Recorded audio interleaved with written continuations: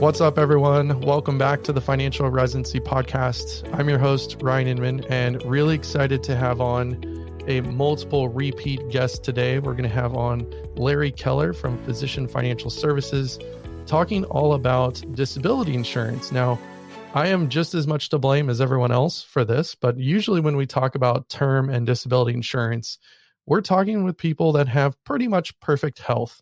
And we don't really talk about those that might not have perfect health. And there's different things, different versions of what that might mean. And we're going to uncover those today as the 10 most common things that Larry sees in his 30 years of experience of being an independent insurance agent on those that don't have perfect health. What do they do, or what would it look like, or what happens in underwriting when you have certain issues? So I'm really excited to be jumping into this. Not many people are discussing it because honestly, it's kind of hidden in the insurance world, and we're going to be able to uncover those things so you know what to expect if you have any one of these things that might happen. So I think this is going to allow you guys to have some real world scenarios.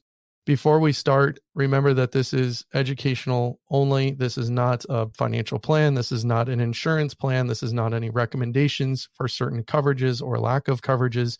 So please consult your CPA, your attorney, your financial planner, or reach out to us at physicianwellservices.com. We'd love to talk with you about working together and putting together a plan.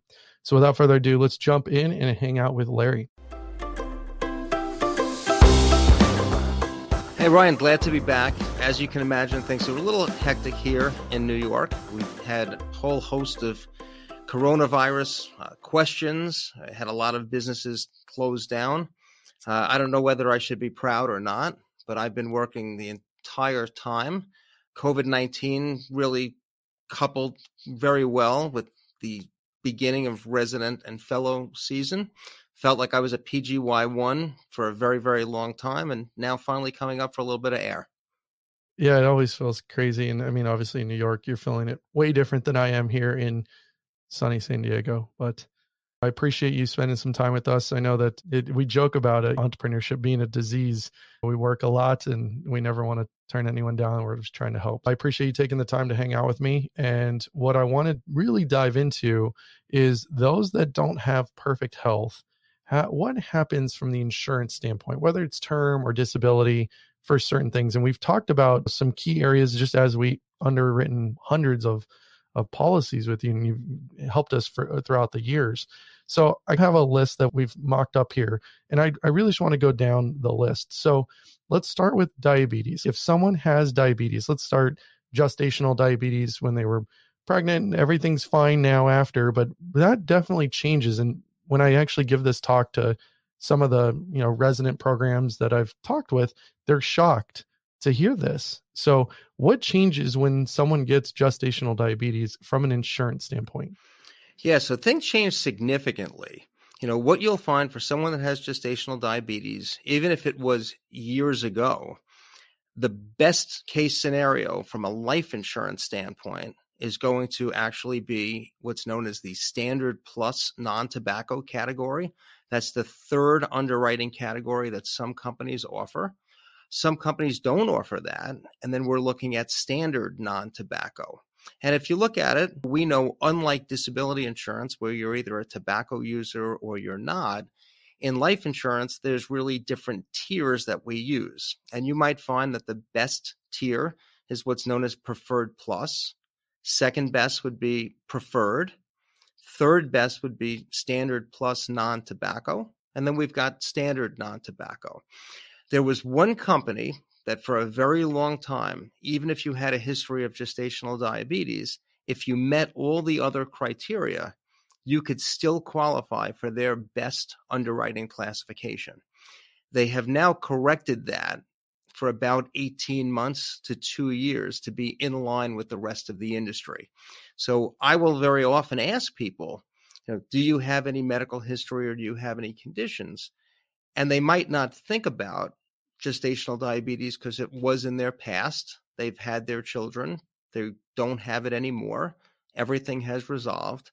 And you're right. They're shocked to learn that they went from potentially preferred plus to standard plus non-tobacco or standard. And from a premium standpoint, If we look at Preferred Plus going down to standard non-tobacco, it literally is double the cost. Yeah, that's a big difference, right? So if you're planning to have kids and you know that there's people that are going to be dependent on you, you might need term coverage. You might want to think about this sooner rather than later, just for that thing. You have no idea what actually happens. I mean, there's so many different changes. I was going to say, with gestational diabetes in terms of disability, is there any changes on that front? With disability insurance, really no. If things develop during pregnancy, they have resolved. There is no adverse action when it comes to disability insurance. So the most important thing for females that are considering starting a family is to buy your life insurance before you're pregnant, before you have any potential complications like gestational diabetes associated with the pregnancy. Of course, if we're past that point, then we know ideally we would like to go to a company that does offer a standard plus non-tobacco category, as opposed to just a standard non-tobacco category for the cost savings associated with it. Yeah, and we've talked, a bunch of times on the show about how females statistically live longer, so their term insurance is a lot cheaper than males. We die earlier, so we pay more, and then it flips with disability. They're more likely to go off on a disability claim, whereas males are less likely statistically to do that. It almost takes it as like gestational diabetes almost evens the playing field with just a male policy now if it truly doubles, and that really stinks. Plan ahead with that type of coverage if you need term and coverage and you haven't gotten in place and you're thinking about having kids at some point. So with other forms of diabetes, so let's talk about type 1, right? Taylor's got type 1. You and I have had this discussion a lot about her and what coverages we can and can't get, and thankfully her work actually has some coverages through the Navy, which is amazing. But how does type 1 diabetes work if someone listening here is wanting to get either term or disability coverage, but they're T1? So for term life insurance, it is going to be available, but it is going to be expensive. And what the insurance companies look at here is what is the age that they are when they're actually applying for the policy, and how long have they actually have the condition. So let's just say we were looking at someone between the age of 35 and the age of 49, probably right in that sweet spot of the audience here. And they were diagnosed with it somewhere between 0 to 7 years. The odds are very good that they're going to be what's known as a table D or a table 4. So there is something that's called a substandard premium or a rating. And what the insurance companies do here is they're charging additional premium to mitigate the increased risk. And if we look at it, every time you're going up a table rating, it's basically a 25% increase in terms of the premium. So we might find that a table 2 is 125%. A table 3 is 150%. A table 4 is 175%.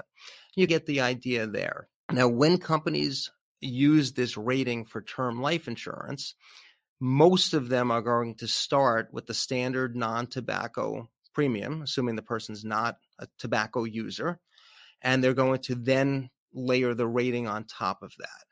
One of the companies actually uses the rating on top of their standard plus non-tobacco, that third underwriting category.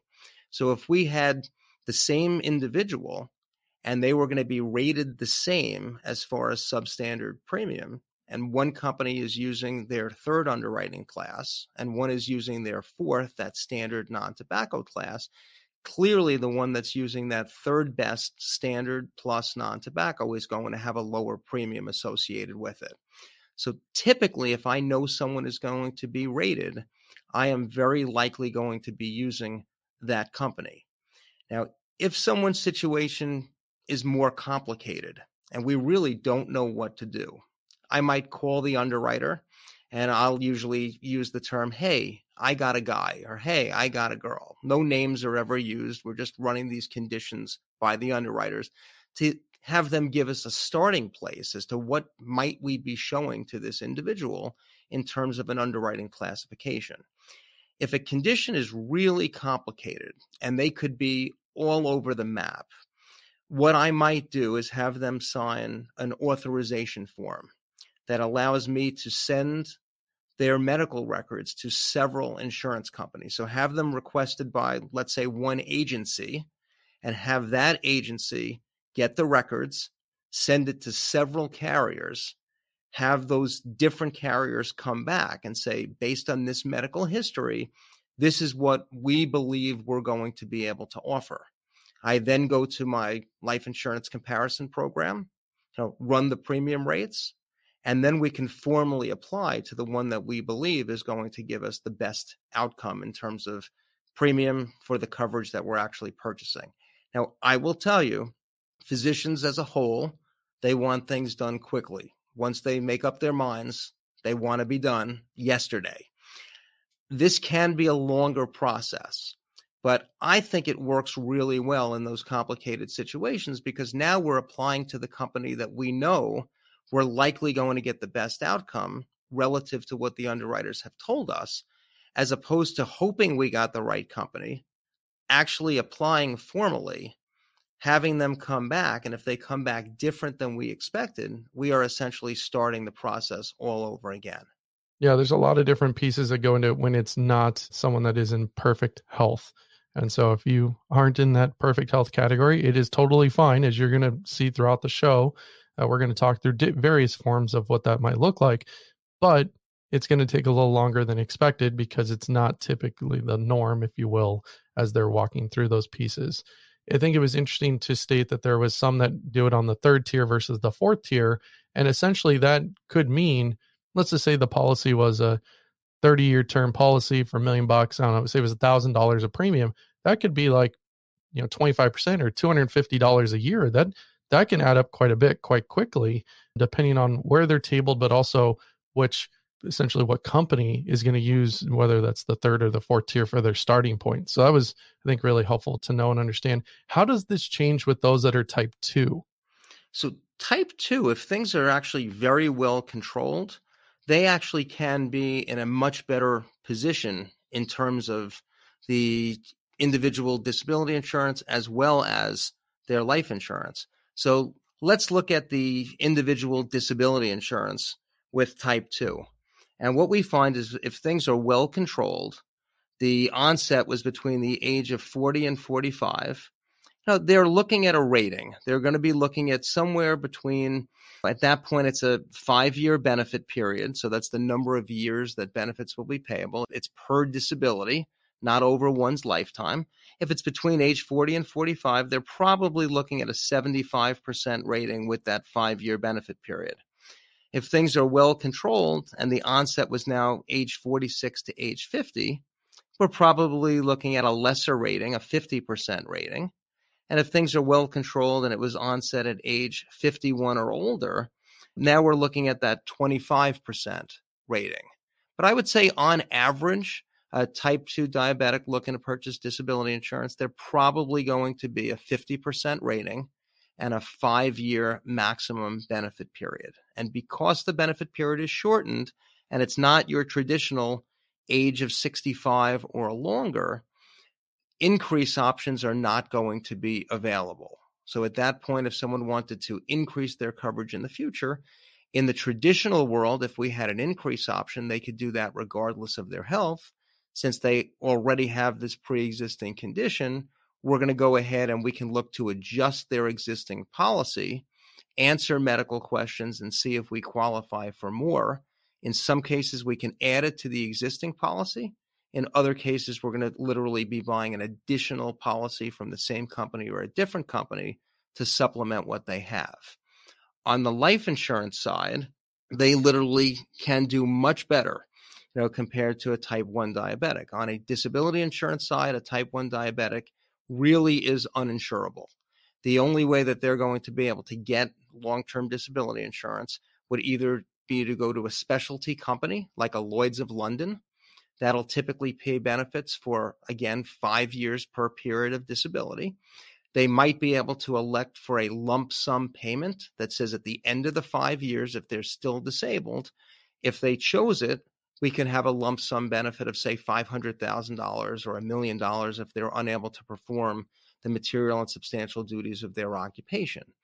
Keep in mind, even Lloyd's of London is going to put on an exclusion rider for diabetes or complications associated with diabetes. So for the most part, they will never be insurable the same way someone is in perfect health.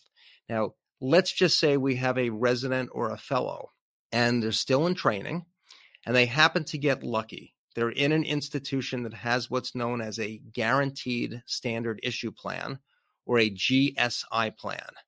With these plans, there is no medical underwriting. They will ask a couple of very basic questions. Have you been at work full-time for the last 180 days prior to applying for this policy?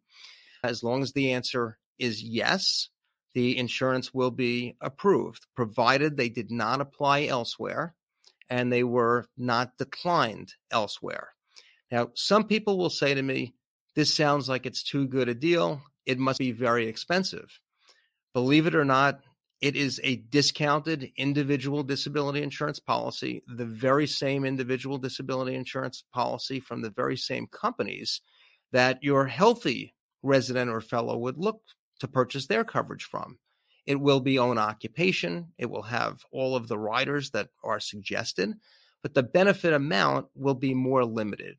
The maximum, instead of being $20,000 a month on a fully underwritten policy, maybe the maximum is only $10,000 or $15,000 a month, but it is discounted. For females, very often these policies also have a gender neutral or a unisex rate structure.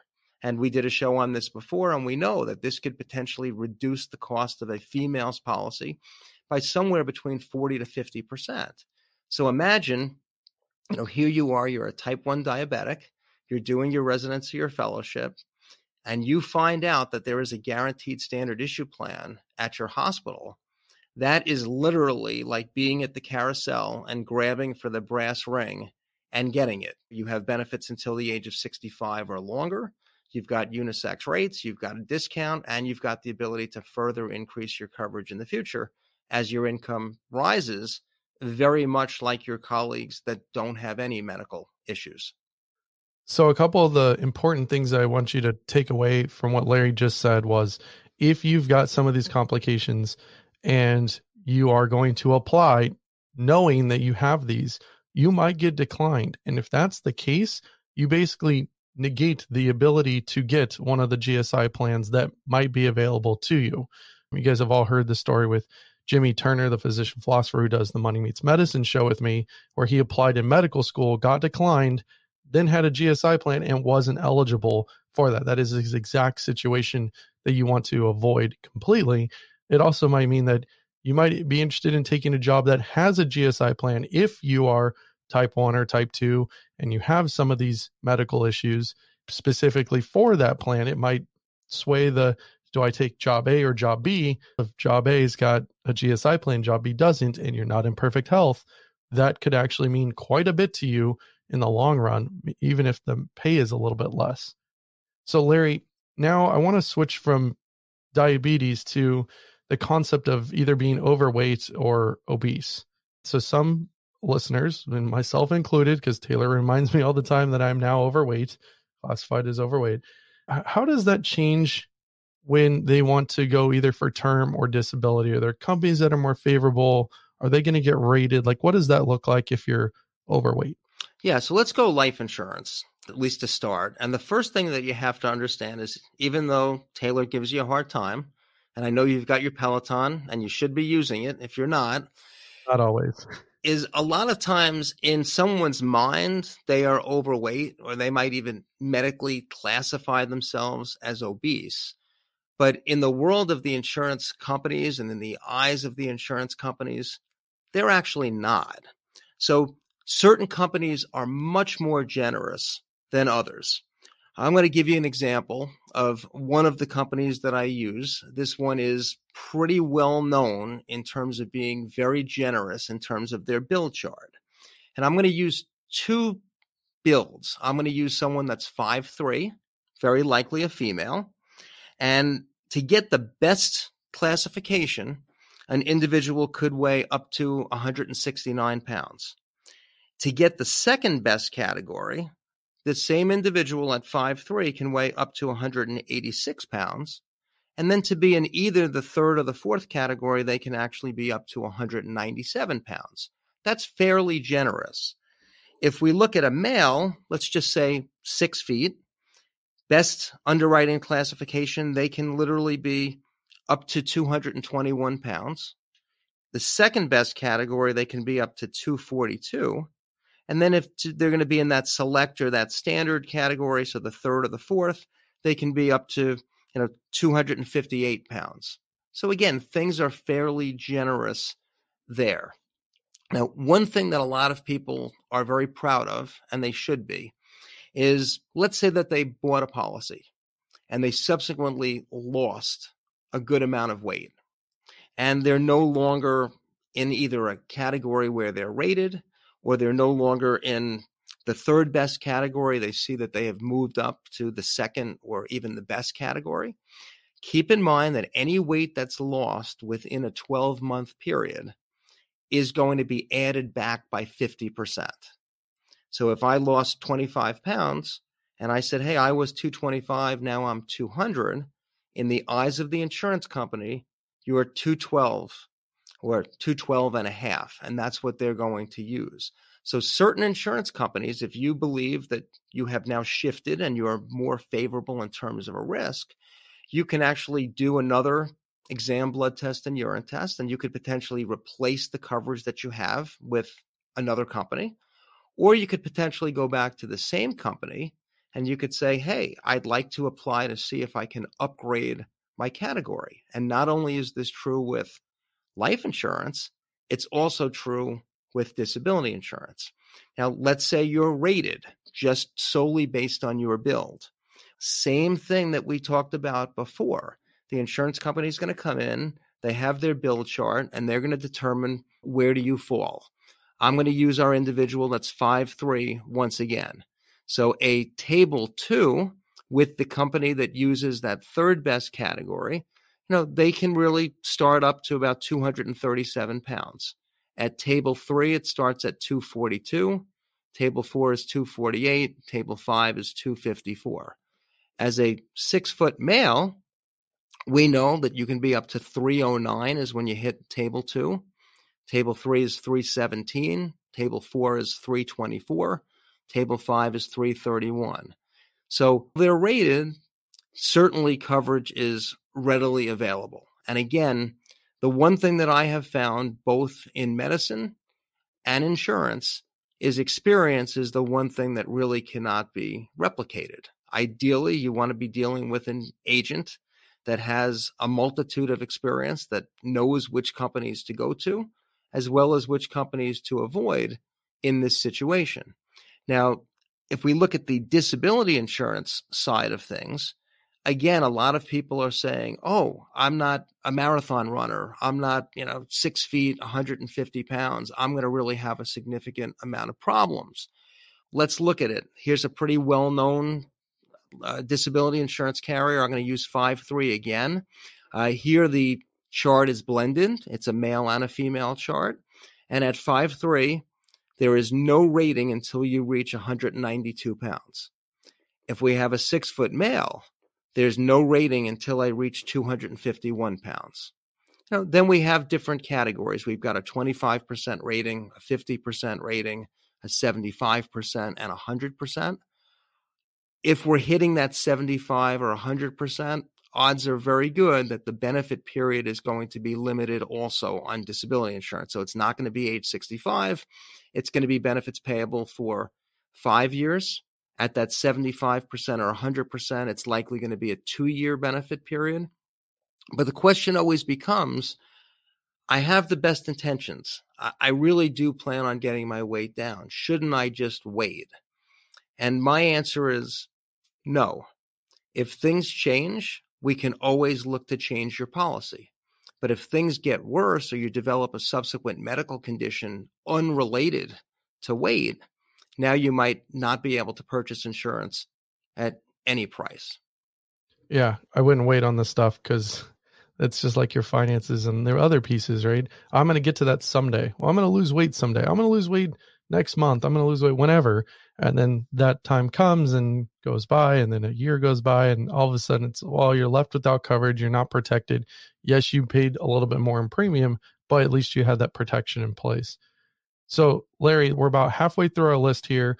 These other ones that we do see, but not as frequently, I would say some of these you, I think, see a lot more. But let's talk about traumatic injury. They go through something that was a traumatic injury. Everything's now kind of on the up and up. They're back at work. They're doing well. How does that affect their term insurance? And then how does that affect their disability insurance?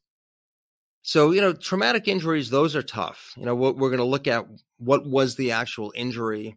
Were there surgeries? Were there multiple surgeries? Was hardware placed if it was a musculoskeletal? And really, how has the person recovered? Life insurance, depending upon what that injury is, it really can be all over the map. The person might be regular, preferred plus, best class. Things have come and gone. They're in the distant past. Or someone could be in a situation where they're going to be rated. We just don't know. For disability insurance, you're likely going to be looking at some type of a limited policy. I'm going to say worst case scenario, Lloyd's of London once again. And we're probably looking at that 5-year maximum payout. Lloyd's of London typically has a 5-year term with their policy. So the rates are locked in for 5 years. At the end of the 5 years, we go to renew that policy. And the premium rates at that point will likely change and be higher because you're older. And the coverage can potentially change.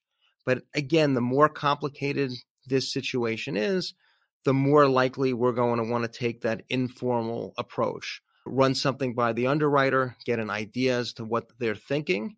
And if it's very complex and maybe it involved a hospital stay or a long hospital stay or multiple conditions that were going on, I would probably, again, go for the HIPAA compliant authorization, let the agency get copies of the medical records, send those medical records out to several companies, and then go ahead and determine what might be available. If we look at someone who's experienced or is experiencing depression, but let's say that they're stable, right? Maybe they're on a couple meds or one med, whatever, however you want to walk through this scenario. But if they are experiencing that, how does that work within, because we always see these mental nervous exclusions and all sorts of stuff, but how does that change their disability and their term insurance? So disability insurance, I will say the worst thing that you can have happen is someone that just started medication. They're in therapy, or maybe they're not in therapy. They're just on medication for anxiety or depression. It's very recent. It's within 1 month to 6 months. And I always hear people tell me, well, I applied for insurance and I was declined.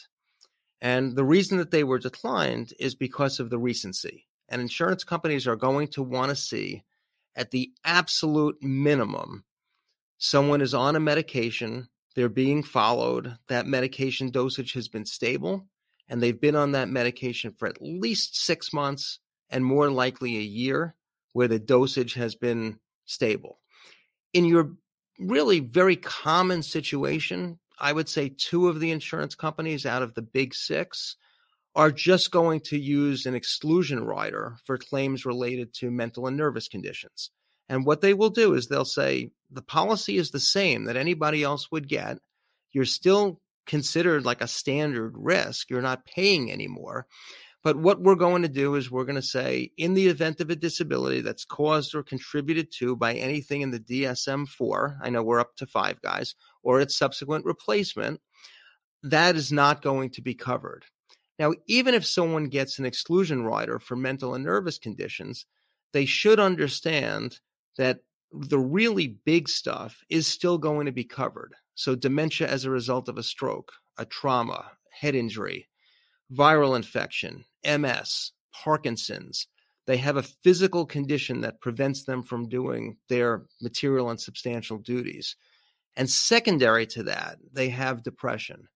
They are actually going to be paid for that claim because first and foremost, the physical condition is what's causing their disability. Now, you might find, depending upon the company that you apply to, certain companies are not nearly as friendly. and they're going to come back and they're not only going to put on the exclusion rider, but they're also going to limit the benefit period to a maximum of 5 years or 10 years if they make that available. And they're going to remove the increase option riders on the policy. So if I know that someone is on an antidepressant, it's very recent, and they tell me it's very recent, I'm likely going to tell them, don't apply yet. Let a little bit more time go by where things have been stable. Or if there's a guaranteed standard issue plan, I'm going to tell them to likely take advantage of that. Some of the guaranteed standard issue plans actually have built into them unlimited coverage for mental and nervous conditions, unless you're in anesthesia, emergency medicine, or you're a pain management physician. And any of the guaranteed standard issue plans, the way that they are protecting themselves is they might have, not all of them have this, but they might have what's known as a 312 pre-existing condition limitation.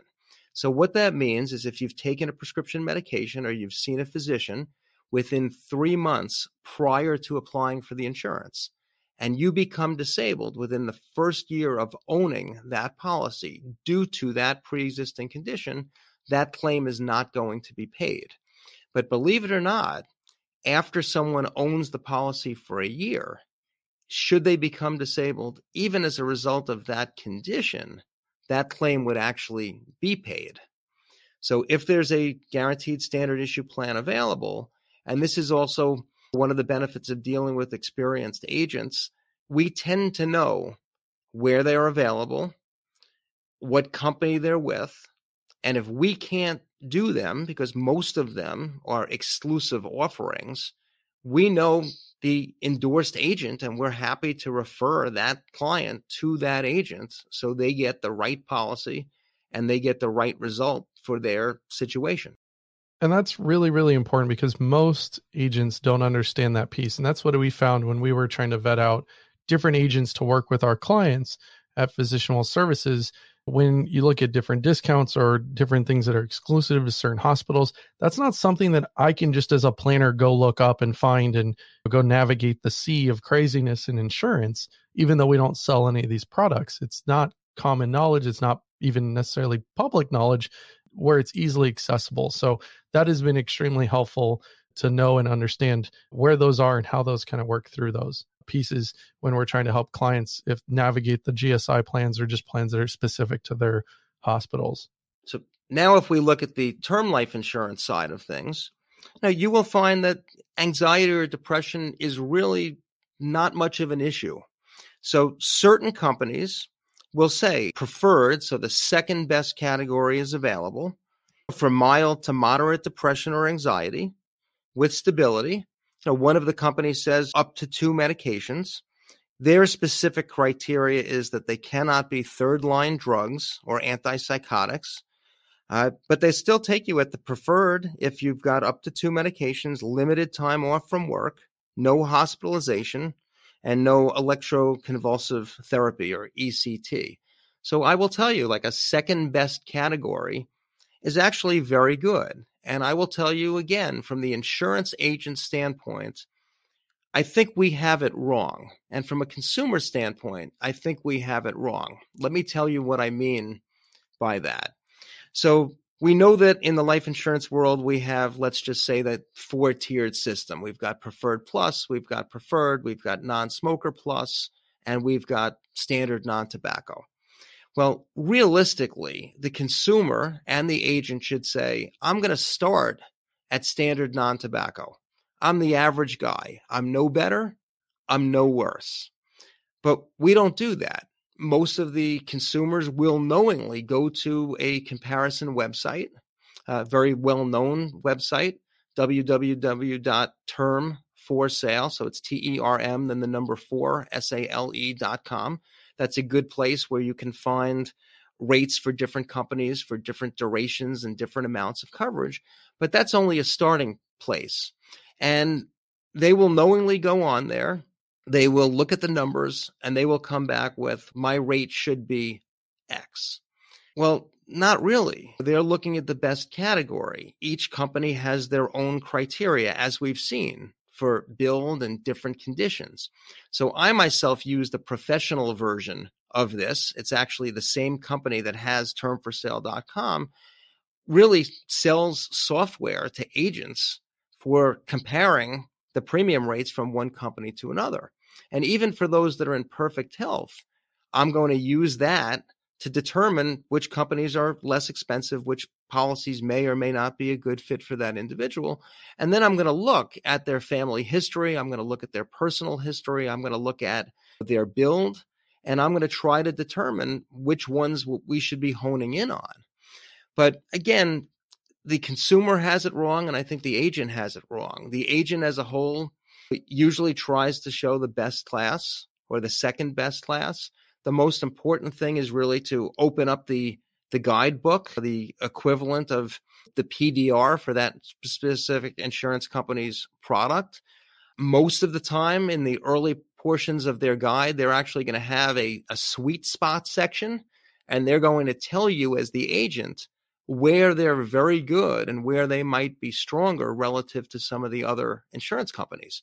So like anything else, yes, it's the experience. And once you discover it and you start looking through their manuals, you start to learn really quickly which companies are better for certain conditions than for other conditions.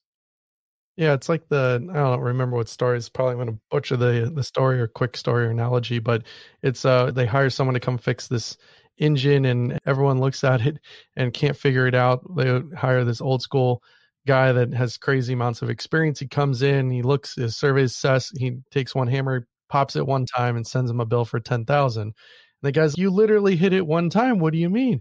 And he goes, okay, let me break it out. $9,900 for the experience and $100 for coming out and hitting it with a hammer.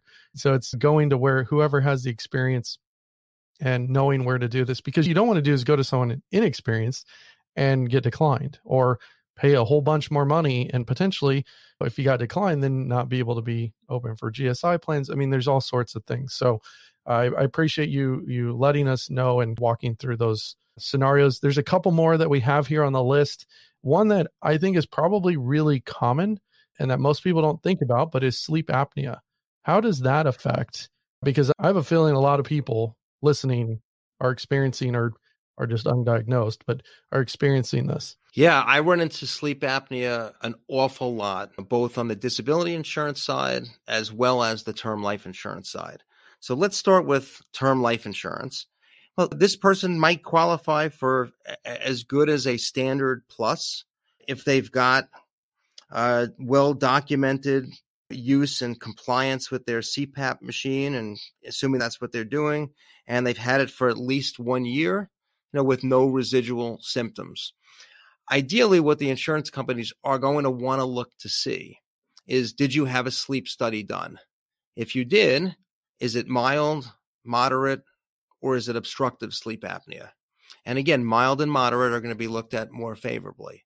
Are you using the CPAP machine? Because there are plenty of people that have the sleep CPAP machine and they don't use it. They're not compliant. The insurance company is not going to look that favorable for them. How do they prove that you're using it now? Now, this is the one I'm curious. So, how do they prove that they're using it? When you go back to your pulmonologist for your follow-up, my understanding is that inside the CPAP machine is essentially like a computer, and it records the use of the CPAP machine. And it has the day, it has the length, the whole thing. So if you're using it and you bring that chip back to your doctor, they're going to be able to write up the report as to how compliant you are. If you're not using it, I assume if they bring back the chip and they see it's not being used, now the insurance company knows. So I would say if someone has sleep apnea, they are compliant, they're doing well, their symptoms for the most part have resolved, they literally could be as good as preferred if it's very well controlled and the case is mild.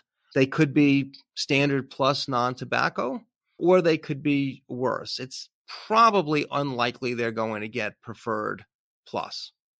So disability piece is if it's very recently diagnosed and it's mild or moderate, it's probably not going to be an issue. If it's recently diagnosed and it's obstructive and the person is given a CPAP machine, we probably want to see that they're using that machine for at least a year, probably better at 2 years. And at that point, there would be no adverse action. They would have a policy. We don't really do an exclusion rider for sleep apnea. So you're either covered or you're not going to be covered. If it's bad, you could be in that situation where you're going to get a rating, maybe that 5-year benefit period, 50% extra premium, but sleep apnea would still be covered and disabilities caused or contributed to by sleep apnea would be covered. So if you guys are catching on to the theme here, as we keep going through each one of the potential things that would cause someone to not have perfect health, the insurance companies like to see stability and length of time in that stability. So if you have depression, you're on meds, they want to see it for about a year. Sleep apnea, a year, maybe even 2 years, right? If you're overweight and you lost weight, it doesn't count if you lost in the last 12 months. They want to make sure that you're keeping the weight off for more than a year. So if you have these things, it doesn't mean that you can't get coverage. It just means that maybe if it's more recent and now that kind of triggered you to be like, oh, shoot, something is wrong, I need coverage. Just be prepared that you might have to wait. And that's okay, but it's still worth running it, seeing what's available, because maybe things change. Maybe you do have a GSI plan. The important thing is to take some action in that, not necessarily be the ostrich, bury your head in the sand and say, oh, I'll figure it out in a year because that's what they need. Yeah, I'll go one step further. And I've seen this a lot, and you've probably seen this with a bunch of your clients. No, I don't see anything. I say they have a feeling something might not be great. They go to see their physician, and their physician, let's say, recommends a sleep study to determine whether they have sleep apnea or not. And we know physicians are busy people. So they went, they had their initial visit, they had their recommendation to get the sleep study done. Things may or may not have resolved, but the doctor said you should have a sleep study, and you do not go to have the sleep study. And now the insurance company gets a copy of your medical records and they see that a sleep study was requested and not done. It is highly unlikely that you're going to get insurance at all until that sleep study is done. We know what the results are. We know what your doctor's recommending or not recommending. Maybe it's a CPAP machine. Maybe it's just some kind of device that you use at night, like a mouth guard type of device. And again, the insurance companies are all about problem. I now go see someone. I have my problem evaluated. I rule out what I don't have. I determine what it is I do have. Now I have my treatment plan. I follow my treatment plan, and I'm okay. They don't like to see problem, initial consultation, no resolution or no diagnosis. Now they just don't know what they're getting into. And if you were the insurance company, honestly, would you insure you? Yeah, it's the last thing you want. The markets don't like uncertainty, and insurance companies don't like uncertainty. They want to know all the variables. So give them all the data, they can analyze it, and then they're going to underwrite it and tell you what they can and can't do. That's at its most crude, basic form. So yeah, listen to the doctor. Oh, really, Ryan? He calling the kettle black over here. All right. So Larry, I think the last one that we want to cover here is if you don't smoke, and my wife is, yes, do not smoke. Right? If you don't smoke, but you use tobacco products, how does that work? Because I know lots of people, either they dip or they're using I don't know, there's all sorts of weird stuff out there now, Larry. But if they're using tobacco products, but they're not smoking, how does this impact because that unfortunately means they're not in perfect health, right? Even if you could run marathons, still they dock you. So how does that work out? Yeah. So you've got two different types of tobacco users. Let's go with the really very common. Let's call this our cigar smoker. And the insurance companies, a lot of them will actually allow for non-tobacco user rates if you smoke cigars. Typically, it's going to be no more than 1 or no more than 2 per month. And when you go ahead and you do your exam, blood test, and urine test, in your urine, there are no nicotine metabolites. So there is not a positive test for cotinine in your analysis that was done. Now it's okay. You are really considered just to be a celebratory cigar user. Your urine was clear for nicotine. you could potentially, with some companies, qualify for the best underwriting classification. Then we have everybody else. So here's what we call a tobacco user, forgetting about cigarettes, because cigarettes are always going to be a standard tobacco user rate. There's no way to avoid that. But if you use pipes or smokeless tobacco, or you're using chewing tobacco or nicotine substitutes, including patches and gum, or you're using smokeless cigarettes, or you're vaping, well, there is one company that will actually put you in their third best category. And hands down, no one is going to come close to the one company that does that. So again, it's just the one area where we see someone can be very smart, very good at what they do, very diligent at what they do. It just comes down to experience. And the more experience you have, the more likely you've seen these situations before, not just the ones we discussed today, but a whole bunch more. They're just a lot less common.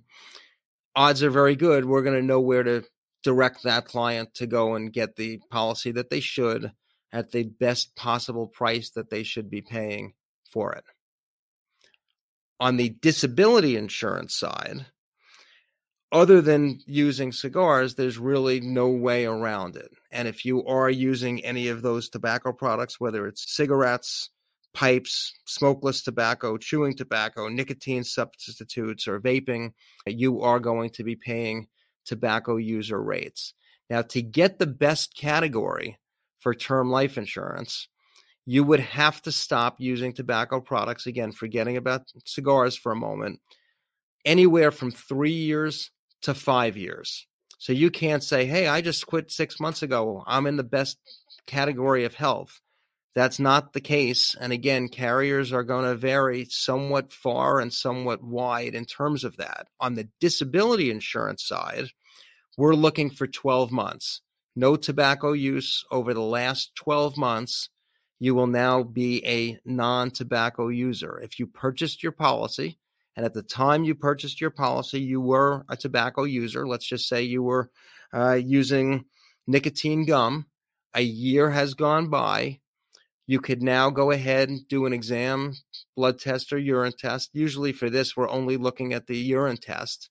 And if it comes back negative and you file your application to have your smoker premium removed or the surcharge associated with that, not a problem at all. So don't feel, hey, I'm going to quit. Once I quit for a year, I'll go ahead and I'll apply for my coverage. You can go ahead and apply for your coverage while you're still using that. Keep in mind that after you stop for a year, you'll do another urine test. You'll apply to have that smoking rate removed. And that is substantial. Typically, it's at least 25% more expensive for tobacco users for disability insurance. So I'm curious if we go through this and say I wasn't a tobacco user and got a policy, and then 2 years later started taking up vaping, let's say. How does that work from an insurance standpoint if during underwriting I wasn't a tobacco user, but now I am? Yeah, so no problem at all. On the life insurance policy, your policy was underwritten. It was approved based on what your health was at that point in time and what your habits were in terms of tobacco at that point in time.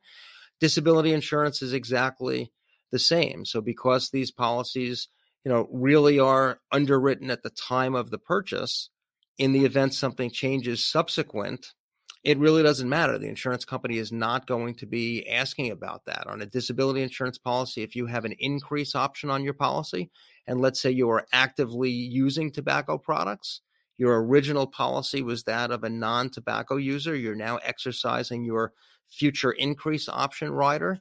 They're not asking any medical questions. They're just asking about other coverage that you have and what is your income. So even those subsequent policies, even though you now are a tobacco user, those are not going to have tobacco user rates associated with those increases. Awesome. That was not an endorsement, by the way, to start smoking. I was just curious because it doesn't happen very frequently. But since we're talking about those that are not in perfect health, smoking is very bad for you, as my wife and all of our clients and everyone's happy to tell me, which I don't smoke, by the way. But yeah, I'll even throw in unrelated to health per se. But let's say you bought your insurance or you're thinking about buying insurance and you want to take flying lessons. So you want to pilot a single engine plane, or you want to do deep sea scuba diving or become a dive master. Jumping out of said plane. Yes, or you want to do something like that. As long as you don't have the intention of doing that at the time of application and you buy your policy, and subsequent to that, you decide you, for whatever reason, want to start taking those things up, again, not going to impact the policies that you own. So the key is, whether it's disability insurance or whether it's life insurance, for better or for worse, you almost have to at least think about buying these policies before you need them. Because by the time you realize you need them, if the reason you realize you need them is due to a change in health, it might be either too late or it might be unfortunate and you can no longer buy the coverage that you might have been able to buy earlier at that lower cost or without that exclusion rider, just because your situation now has changed. It's probably both. It's probably too late if something health related really does change your life and causes you to wake up one day and go, uh-oh, I actually need this coverage. It's probably too late at that point, because no one gets excited to go buy insurance and say, this is going to happen to me, that's why I'm buying this. Everyone's 1 in 4 people get disabled. Well, I'll be one of the 3. No one wants to, like when you were talking about when we go search at term for sale and you look at the preferred rate, no one wants to be average at anything. So we're always like, well, I'm above average. I'm in the preferred rate. It's very different. So I appreciate you saying that. Larry, thanks so much for being on. Like, you've been on several times. You provided the community for years now. Lots and lots of value. Larry is inside of our community. If you haven't joined us, please do that. financialresidency.com/community. So if you have questions, comments, concerns, bring them up. We talk about all sorts of good stuff in the community. Happy to answer those like I continue to do for everyone. And we really appreciate, Larry, taking some time out of your day here on a Saturday, by the way. No problem. Yeah, if anybody needs to find me or they have questions or they even want me to review existing policies that they have, whether it's disability insurance or life insurance, you could certainly feel free to call 516-677-6211. You can always send an email. That's usually a great way to reach me. I'm very responsive on email, probably more than the phone, just because my average conversation is usually somewhere between 45 minutes and an hour, and there's only so many of those that you can do in a day. So email is lkeller, LKELER, at physicianfinancialservices.com. Thanks, everybody. Have a great day. All right. Well, hopefully you guys get some value out of going through what Larry and I went through. Was those that maybe aren't in such perfect health, trying to figure out what coverages may be available, what would be an adverse effect or not, how this affects term and your disability. I highly encourage you to, if you're interested in looking at what Larry does and how to do it, or just need a review of a policy, go to financialresidency.com/PFS. And I know that he'd be happy to take care of you, as he's done for us literally hundreds of times for people in our community. Now, for our quick community update, we are always making changes. We're always doing fun things. Casey and I are actually talking about recording our Friday financial health assessments as Facebook and potentially YouTube lives. And we're curious if you would like to see that kind of stuff, to see the behind the scenes of how we would interact with someone, one of you that essentially calls in and gives us their info. And of course, it's not a full financial plan and all the fun disclosures. But if you'd like to participate and then we'd answer questions or allow you to participate alongside of us, let me know. You can go to Ryan at Financial Residency. Email me, Ryan at financialresidency.com. Let me know if you'd like to hear that or see that, or if there's anything else that we can do to make the show more fun, better, make finance fun. So that's the whole goal here. Teach you guys a lot about personal finance and in the most fun way that we can do that possible. So thank you so much for being a part of the community. I really appreciate each and every one of you. If this has been of value at all, any of these shows, our books, whatever it may be, please share this with one physician or one physician family. It would really help not only us get the message out, but it's probably going to help them take control over their finances too, so we can all have a happier, better life. Now, remember, this is for educational purposes only. It is not a full financial plan. This is not an insurance plan. This is talking really high-level educational tips. Let's call them that because that's way more fun. I appreciate you guys being here. Have a great week, and I'll see you on Friday. Cheers.